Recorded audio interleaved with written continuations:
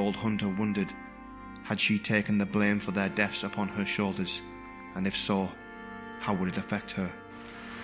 Oi, look, it's their king. It's about time he bloody showed up. These men are shitting themselves. They need some hope to cling on to. You should know as well as anyone, these bloody kings don't do the fighting, nor any of the dying. No, they leave that to the likes of us. Of course, they'll get all the glory and praise, while young lads scream for their mothers, bleeding out in their own shit, run through with a length of steel by some other fool. The horse was as white as alabaster.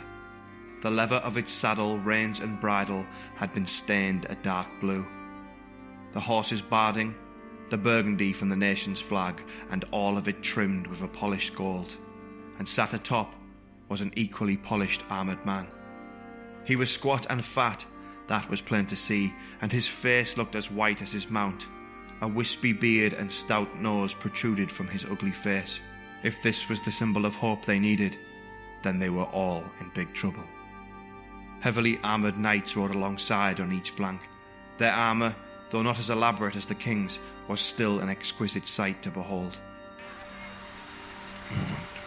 I count 19 personal guard. Looking at the size of him, they'll need every one of them just to cover his arse. I'm guessing Argorin would be number 20. Ah, that didn't even occur to me, that. Poor Argorin. Brave man. Poor bastard. His attention pulled away once again, now to beyond the battlements.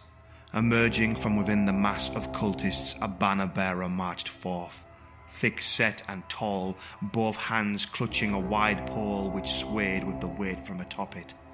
His armour had been blackened, and dark furs sprouted out from around the neck and exposed arms.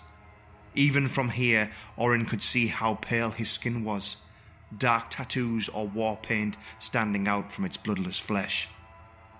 As it neared the walls, a morn-filled wail bounced off the surrounding battlements.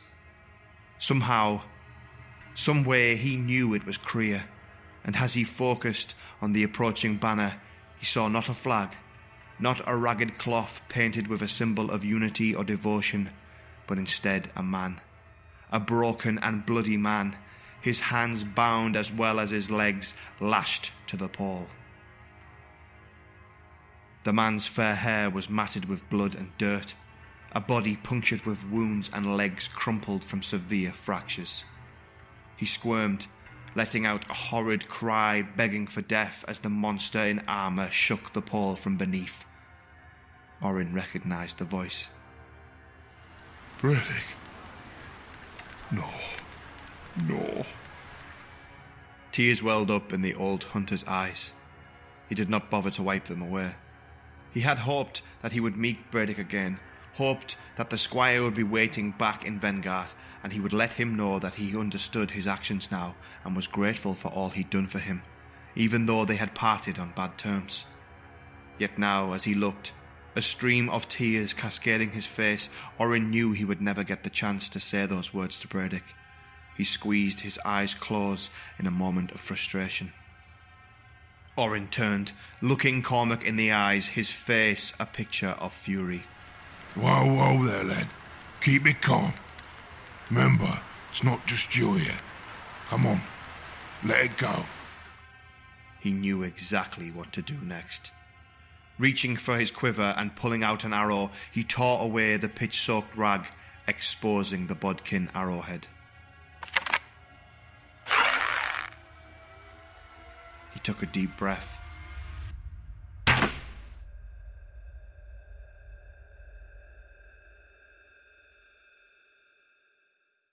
Kriya. Kriya had known before she saw him. A strong, unshakable bond had developed between them in their years together. He, her squire, and she, his charge. Standing on the outer wall, she howled out her grief, her anger, her pain. Tears streamed from Kriya's glowing eyes, filling the crease of her wide mouth.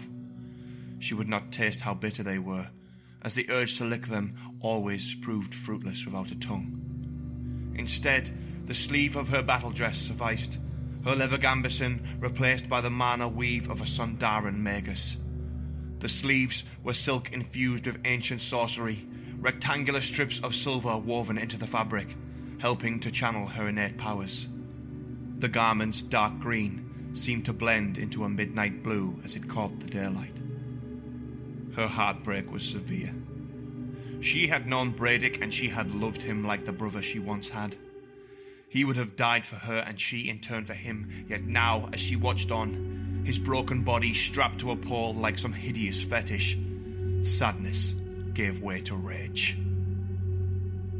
She watched as from the west an arrow flew from the battlements. It was not until she saw him moving, all around him still, that it had been Orin who fired. Shocked, but for the briefest of moments she felt his intentions, and a smile of gratitude broke the grief within her. As his agonized cries ceased, Kreia felt Bredick fed from this world. She offered up a silent prayer to Galador.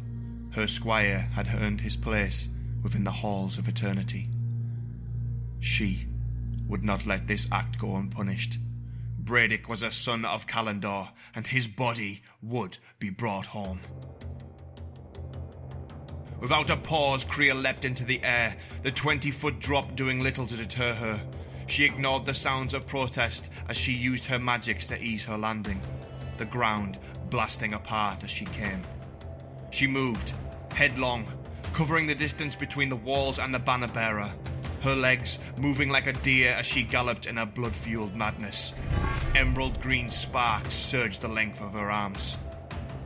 The gathering enemy saw her and began to march forward, the banner bearer dropping the pole and unleashing a huge morning star.